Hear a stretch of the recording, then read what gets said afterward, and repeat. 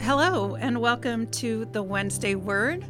This is a podcast, a roundtable podcast produced by Desert Spring United Methodist Church in Las Vegas, Nevada. It is our goal to create connections, to hear people's stories in the church, and hopefully to get a bit of a refresher from David's Sunday sermon. And kind of carry the sermon forward into our week as we learn more about each other as church family and our own personal faith stories and how we're relating to the sermon. Pastor David writes our devotional each week, and it is based on our sermon. If you missed Sunday sermon and you'd like to hear it, you can go to the website, desertspringchurch.com, and find links there to a lot of really wonderful content, including our worship services and sermon-only videos.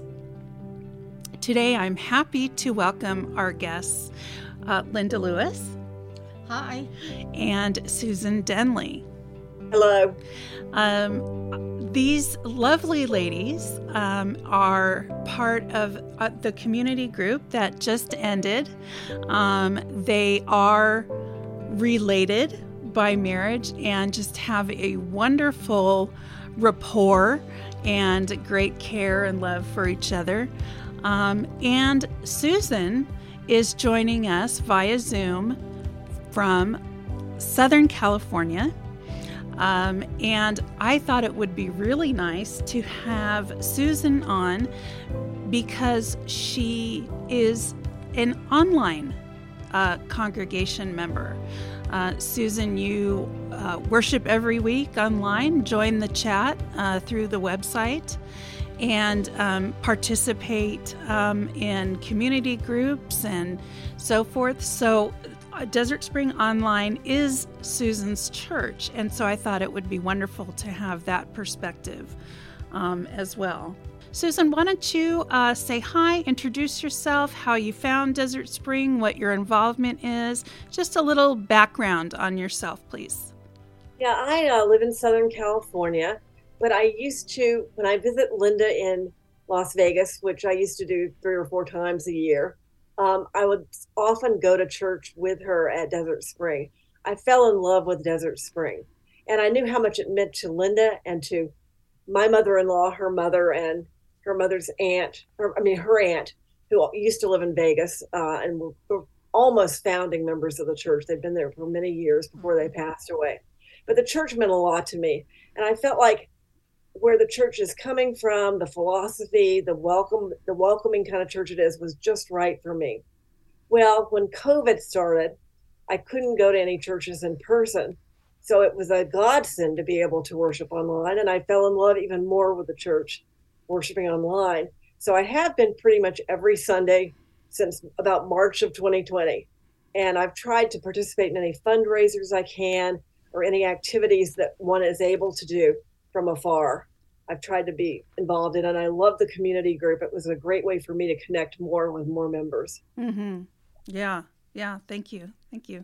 And Linda, why don't you give a little bit of your history with Desert Spring? Okay.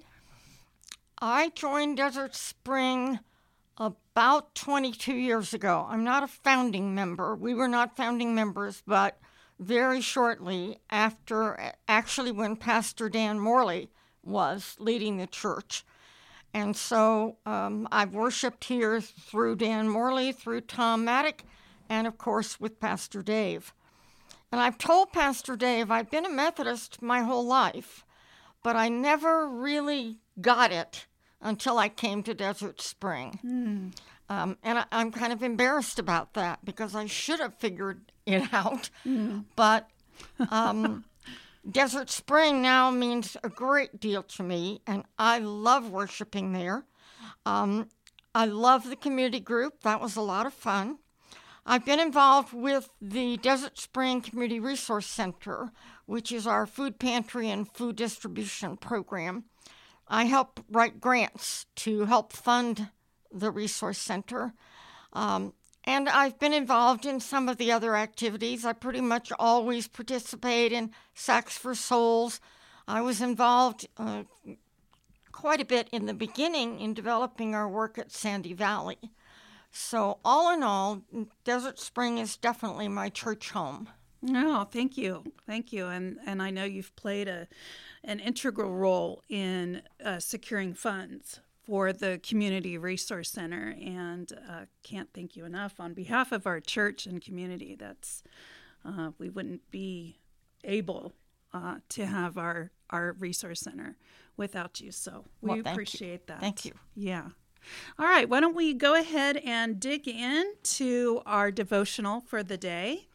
Our scripture is Matthew chapter 16, verses 24. Then Jesus said to his disciples, "Whoever wants to be my disciple must deny themselves and take up their cross and follow me." What do we believe about God? I began my sermon last Sunday with that question. There are lots of answers to that question. In the sermon, I stated a few. God is one God, who is holy. God is the creator. God cares about creation and is involved in creation. God is Trinity, Father, Son, and Holy Spirit. God is merciful and just. God is love, self-giving love. Of course, God is much more.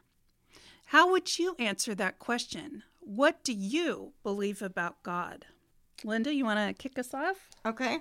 Well, I sort of believe everything that you talked about, that God is the one true God, that he incorporates Father, Son, and Holy Spirit.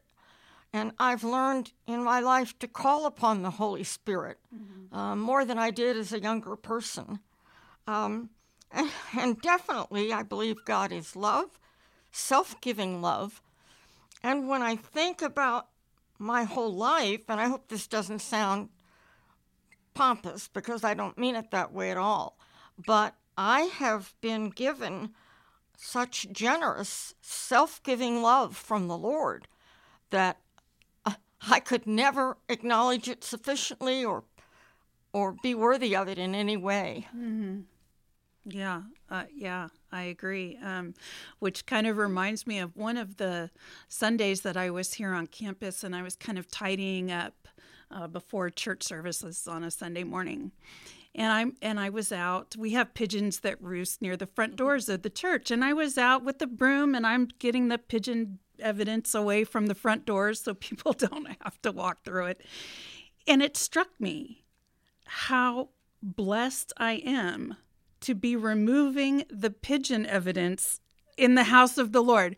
And it was just like, that sounds so weird, but I just felt so privileged to be performing this act for God, and that he was accepting of my service, however lowly that service is.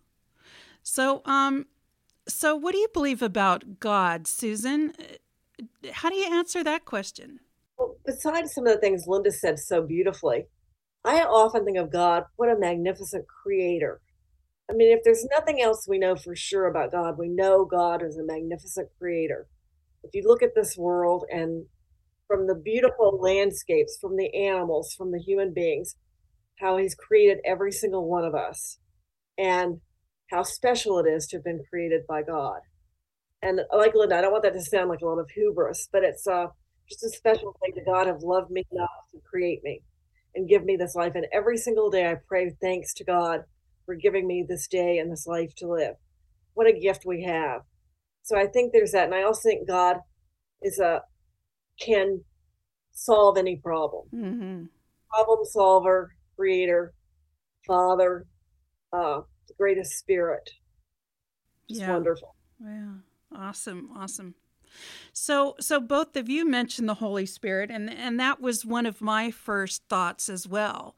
Not only that God is love, but God loves me enough to invest the Holy Spirit into my life to provide direction and I can listen for that still small voice in my life, and I can turn to prayer and my Bible and my faith for direction in my life.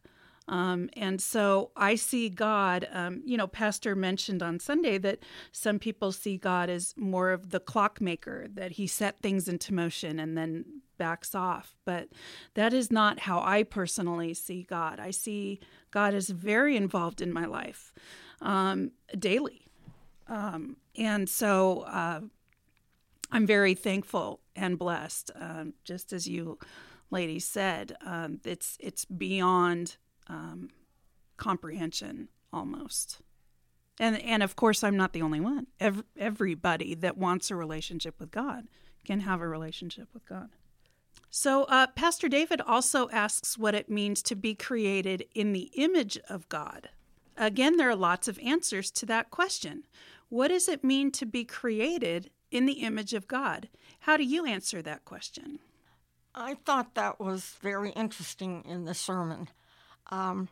When Pastor David said something to the effect of, we're not that stuff, or God's not that stuff, meaning, and yet I went home and I thought about all the pictures, all the photographs, all the artworking all over the world that have depicted Jesus to basically look like we look.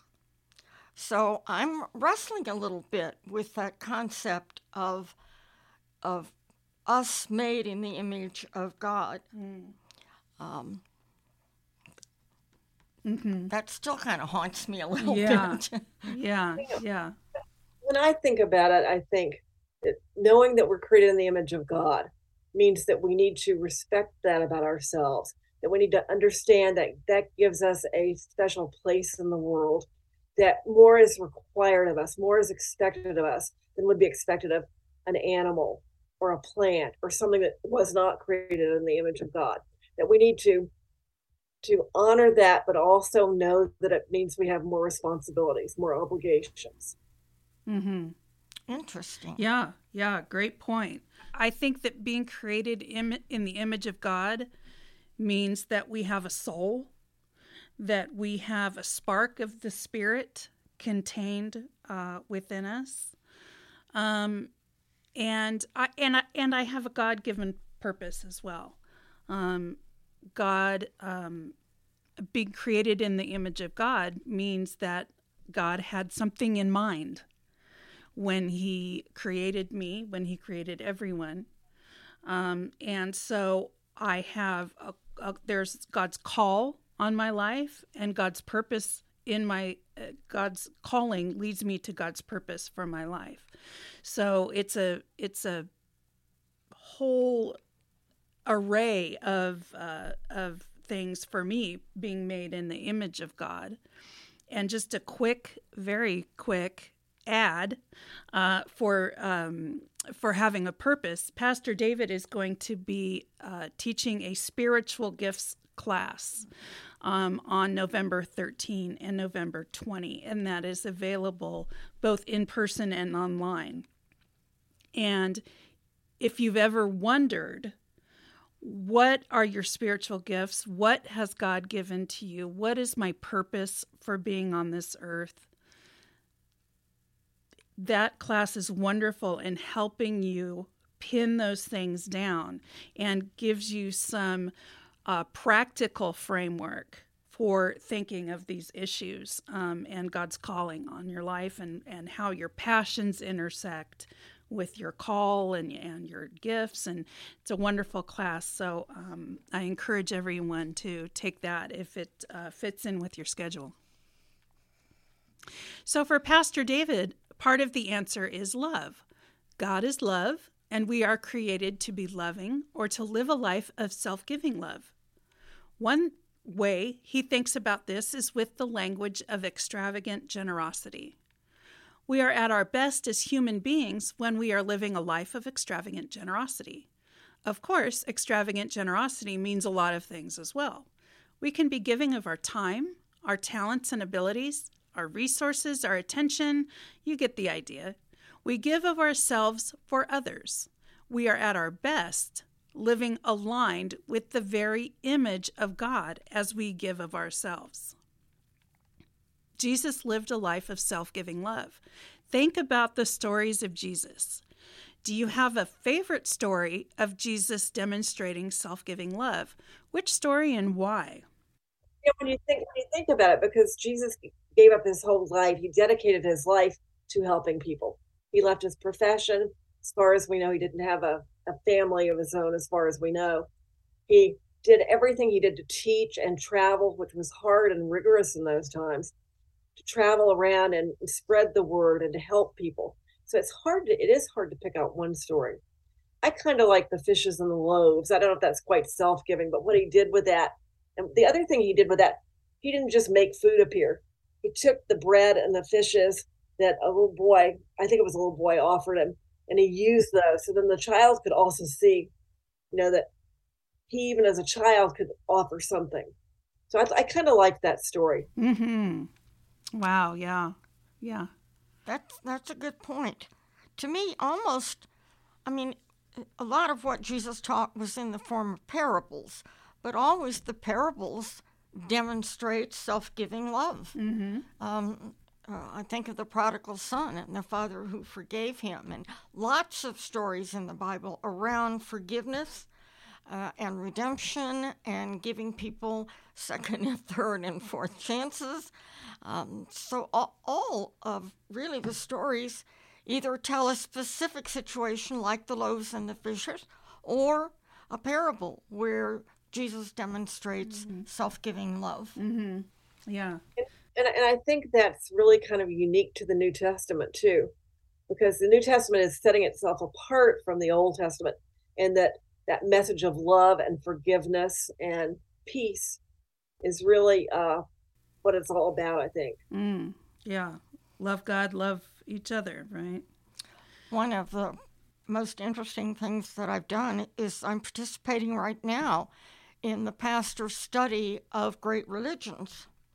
And interestingly, this Thursday, a couple of days from now, we will be looking at Christianity. As we looked at Judaism, we looked at Buddhism, we looked at all these interesting but very different religions. Mm-hmm. And so kind of what Sue's saying is really true. You can really see the more loving envelopment, if that's a word, overall of what Christianity offers compared with many of the other religions that don't have that. They have some fundamentals that are similar, but they don't have what Jesus brings. Mm-hmm. That's right. That's right. Yeah. Yeah. And when I think of Jesus and self-giving love, obviously the first thing that came to my mind when I read this question was the cross and Jesus giving his very life so that we could be in relationship with God.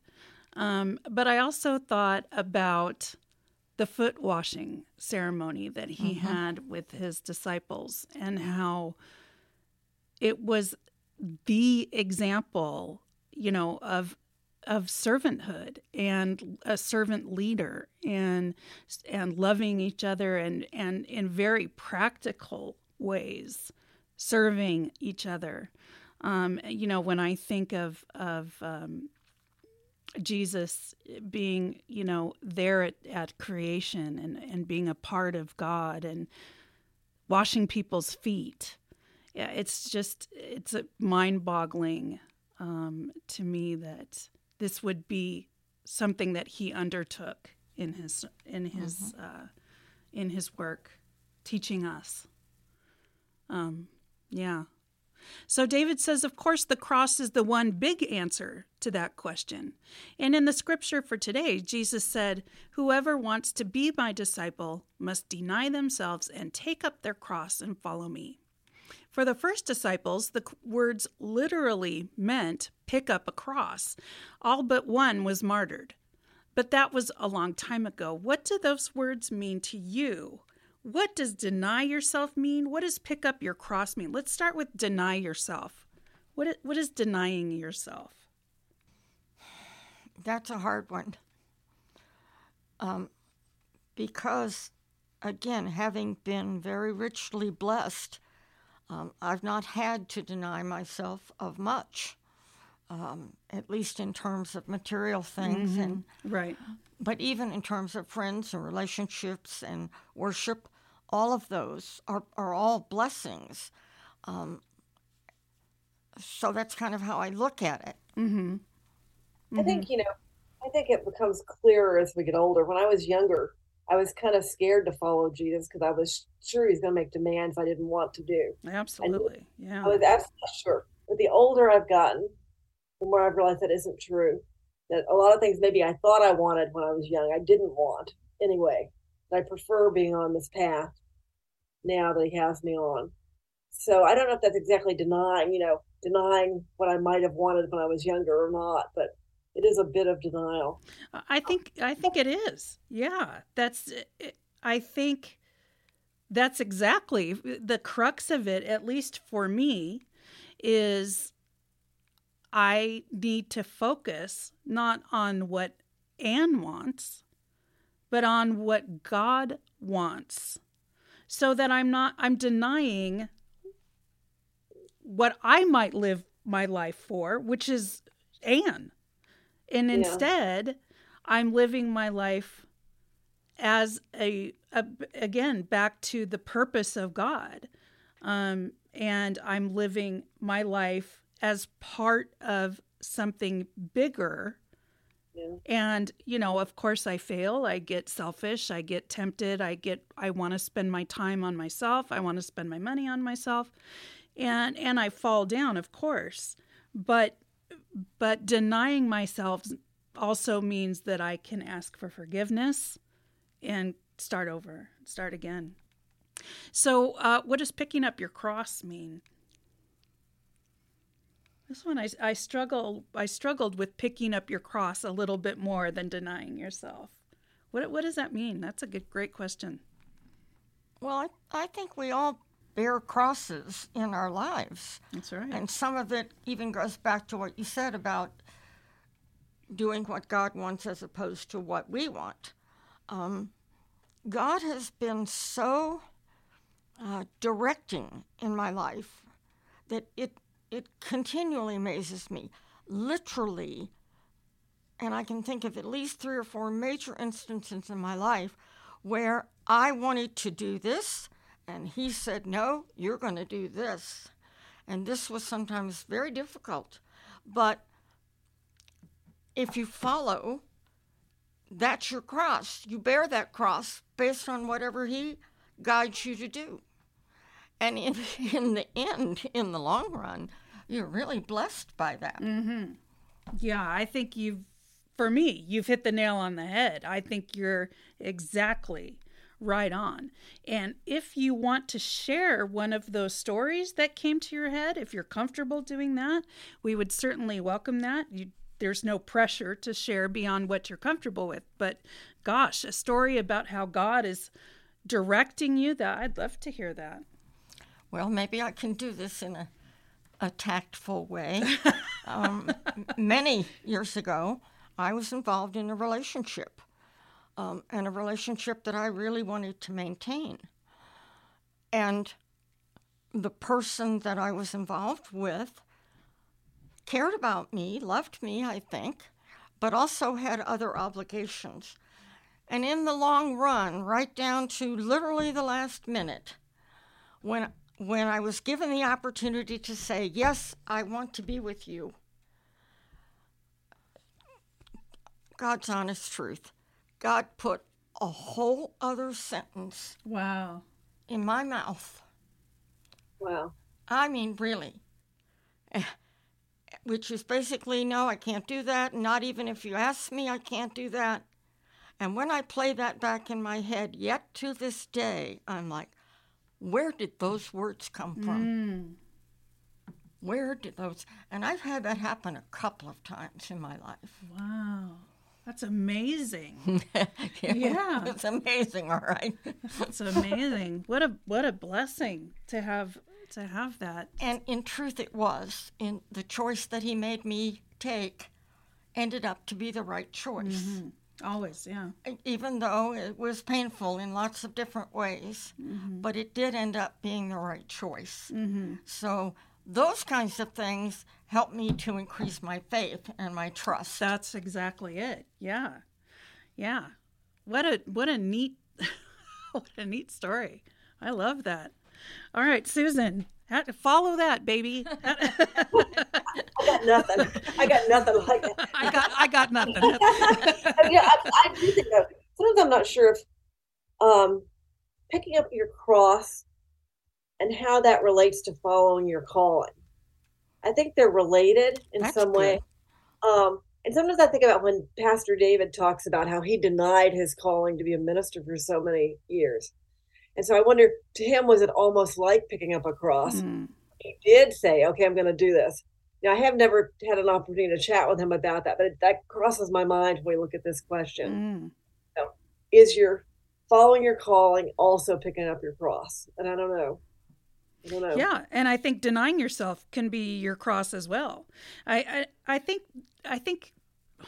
picking up your cross seems to me to be a recognition and acceptance that things are not easy, that you will have challenges, and you can work through those with God, and He's there with you as you pick up your cross. There's all kinds of help that comes along those paths. So I think so too. Living a life of extravagant generosity is not easy. There are many challenges we face, and there are many temptations to do otherwise as well. One challenge for David has to do with time. He's already busy. So how does he give more of his time? The challenge is not exactly about time, it's about priorities. How do we best use our time so that we can live a life of extravagant generosity? And Pastor David says that he wrestles with this question often. So how about you? When it comes to living a life of extravagant generosity, what are some challenges that you face? One thing I want to ask, I'm even after hearing the sermon on Sunday and reading this, I'm really not sure I understand the word extravagant. What makes it extravagant generosity rather than generosity? And I really don't quite understand that. And Anne, I'm not sure if you can shed any more light on it or not. I don't want to put you I could give you my interpretation. I don't know what Pastor David would say. But for me, extravagant means intentional and in the spirit of God. Okay. So that's my interpretation of extravagant. Do you have any thoughts, Linda, about what the word extravagant might mean? To me, generosity is extravagant. I mean, if you're really either giving or above and beyond what you're capable of, whether it's financial or personal or whatever. So I understand what Sue's saying. But to me, it's like extravagant. If you're generous, you're already extravagant. Maybe that's what I'm trying to say. Yeah. I love the way Anne described it, just being intentional. That made sense. And I think the challenge I face is I can be generous in some ways, but there's some ways in which I don't feel like being generous. So, for example, it's pretty easy for me to say, okay, I'm going to send in some money for Sacks for Souls. It's pretty easy for me to say I'm going to contribute to the Africa scholarships. But it's very hard for me to go to a soup kitchen and on a Thanksgiving morning interact with the downtrodden people. I don't know why, but that's harder for me to face do the hands-on ministering for somebody. I have to overcome a lot of fear to do that kind of thing. That's what it was. It is fear. Who is this person? I know they're needy, but what does that mean to me? So I know that's a problem I've got. It's a challenge I've got that I need to figure out how to overcome. Yeah, good point. So Linda, what do you think? When you think about being generous, what are your challenges in that? Sometimes it's just the capability of what I'm able to do. However, if I'm truthful, it goes back to the issue of priorities. Mm-hmm. And whatever your priorities are helps identify what you're able to do or give or share. So I have to work on my priorities. Mm-hmm.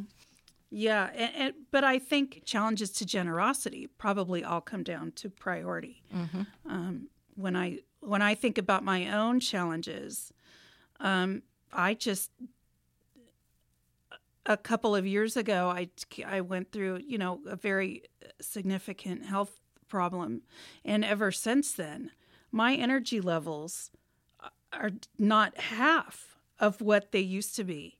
And I feel like I'm aging at such a rapid rate than I was before. And so for me, it's like, do I have the energy to do that? And it's getting more and more difficult for me to push myself into generosity with my energy. So that's a struggle for me. And I think it's a priority. I have energy to do the things I want to do. See, that's what I mean about the truth. Yeah. You really have got to examine yourself, right? And I think besides the priorities, this is another place where it comes into play. What are your spiritual gifts? And we don't all have to do everything. And that's what I have realized, or maybe I just make excuse of it. I can look at what I'm able to give, where my gifts lead me to give and be generous, and realize maybe somebody else's gift is good. Maybe somebody else's gift in that soup kitchen line, whereas my gift is to help organize the soup kitchen line, which it would be, So maybe realizing we can't do everything. I say yes as much as I think I can to things when I'm asked to follow a certain path, but prioritizing what's going to make the best use of my spiritual gifts and my time limits and my health limits. Perhaps that's the way to go. Mm-hmm. And I think you brought up a good point. Generosity itself is a spiritual gift. Uh-huh. There are people who are more gifted in generosity than they are in other things. And so, maybe generosity is one of your gifts. Maybe writing that check is what you're called to do. So, there's no diminishing that for sure. This is a little off topic, but I just want to say, when you talk about health issues, a lot of us have health issues, and as we deal with health issues and we don't feel as able sometimes. I read a wonderful devotional once, and it said, sometimes you have to be a little bit incapacitated so other people can take care of you. So other people can practice their generosity on you. And I thought that was just a wonderful, wonderful message. So I wanted to share that. I understand that being ministered to is also a ministry, and I think that it's humbling to not always have the kind of energy that I would like to have, and there's lessons in that as well. But certainly, we have a church full of ministries, wonderful ministries. If no one accepted those ministries, where would we be? Being ministered to is an important part of ministry. Yeah. Thank you. Thank you for reminding me, Susan. So there are temptations too. During my sermon last Sunday, I talked about the temptation to equate more with being happy. More does not equal happy. We know that. Yet how often do we think, if only I had more, then... Well, it's easy to do. It's especially easy to do when it comes to generosity, to think if I only had more, then I could give. If only I had more time or more money, and then I could do so much more to help others. while that may be true, living a self-giving life is not something for the future. It's how we live regardless of how much we have or don't have. In other words, if we wait until we have enough, we will never get around to living the life of extravagant generosity, and we'll miss out on the happiness and peace that comes from living the life we were created to live. So as you think about living a life of extravagant generosity, what does it look like for you? And it will look different for each one of us. What does extravagant generosity mean to you? How do you see extravagant generosity lived out in our church? So let's take that first question. What does extravagant generosity mean to you? Like we touched on that a little bit, but can we expand a little bit on that? Maybe you could include in the concept of extravagant generosity in a situation like you were talking about, where you are limited on energy, but you push yourself to do more. And a lot of people do that. For various reasons, they extend themselves above and beyond. So there again, that's the extravagant part of being generous with your time or your gifts, whatever it might be. Mm-hmm. Yeah. Right. Any thoughts on that one, Susan? Yeah. But one thing that I do is I try to be very open to saying yes when opportunities come my way or doors open up, to say yes to helping here or there. You know, if somebody comes to me and they need help with something, I try to always say yes. I also do have to be wary of not overextending. But I think that's the way. Sometimes I call them opportunities. They might also look like burdens or problems, but they're opportunities to try to help, whether it's in smiling at somebody, taking somebody a meal, contributing money, saying, yes, I'll volunteer for this committee, being at the church bake sale or something, just different avenues for helping out society in some way or another, or following God's plan. I think that means generosity rather than cutting yourself off from those opportunities. Mm-hmm. I know some people whose first word is always no. Mm. Well, no matter what the opportunity is, always no. I try very hard not to be that way, to try, because I don't have to try hard. My instinct is to say yes. My instinct is to show up. And I think that's part of what extravagant generosity. I think you're exactly right. I think extravagant generosity means that you're not focused on what you want to be focused on. You're focused on others, and how you can help. Whether that's monetary or time, energy, love, prayer, whatever it happens to be, the focus of extravagant generosity is on others.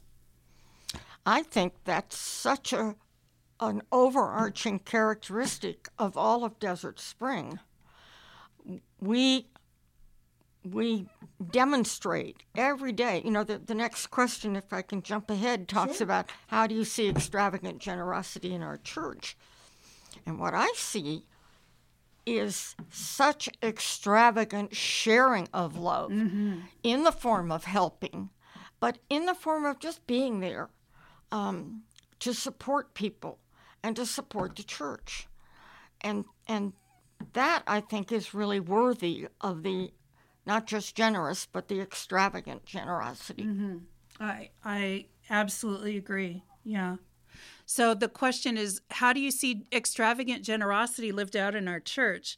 And this is an interesting question, I think, for you, Susan, being mostly an online worshiper. How do you see that?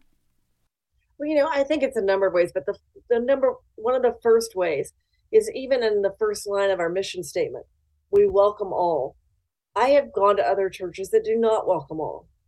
It is generous, it is extravagantly generous to say, you are welcome, even if perhaps at first glance you don't look like you're going to fit in, or at first glance you don't look like one of us, or at first glance, you look like you might be worthy of judgment.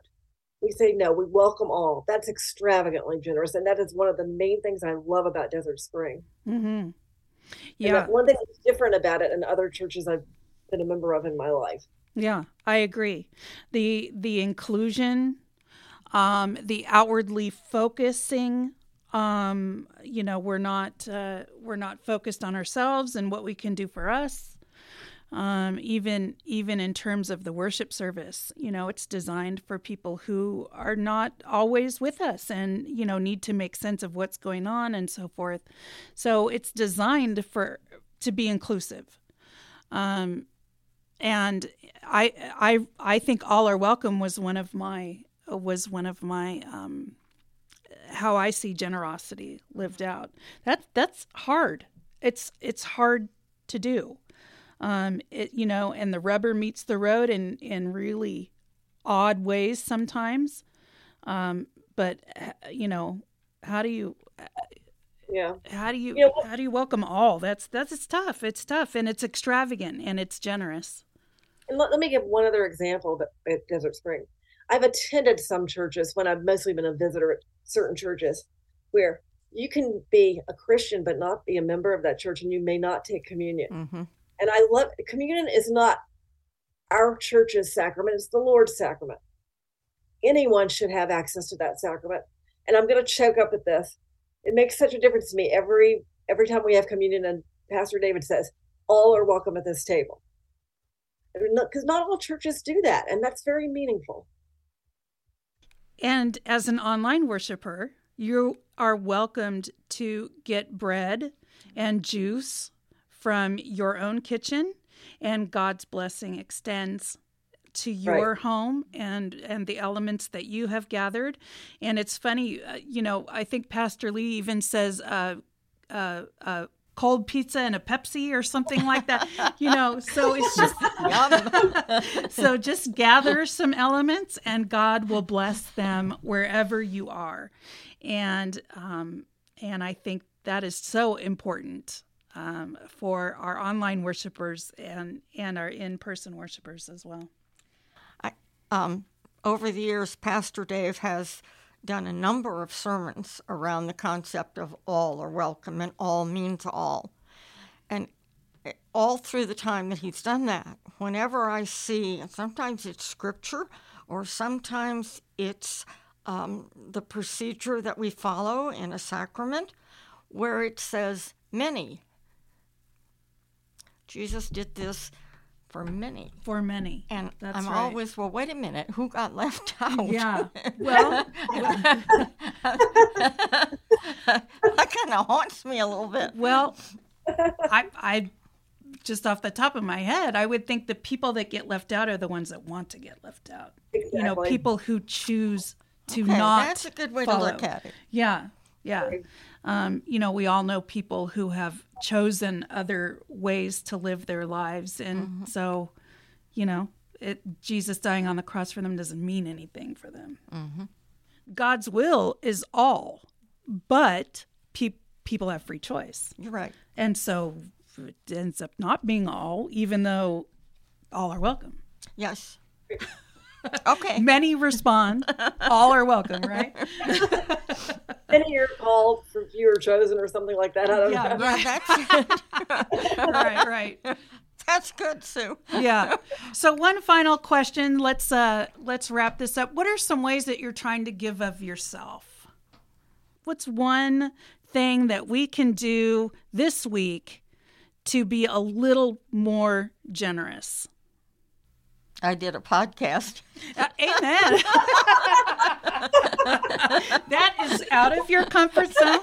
Yes, ma'am. And you have blessed our listeners. Good, thank you. Talk about extravagant generosity. Thank you. Well, that was the first example that came to my mind. Yeah, and you gave of your time. Yes. And you stepped out of your comfort zone to be here. Hopefully you have been blessed.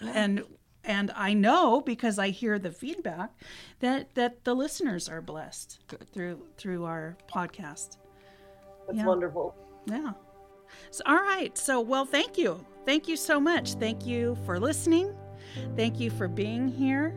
I certainly want to thank Chris Devereaux, who's our technology director, who's kind of behind the scenes and pushing all kinds of buttons and having a great time back there.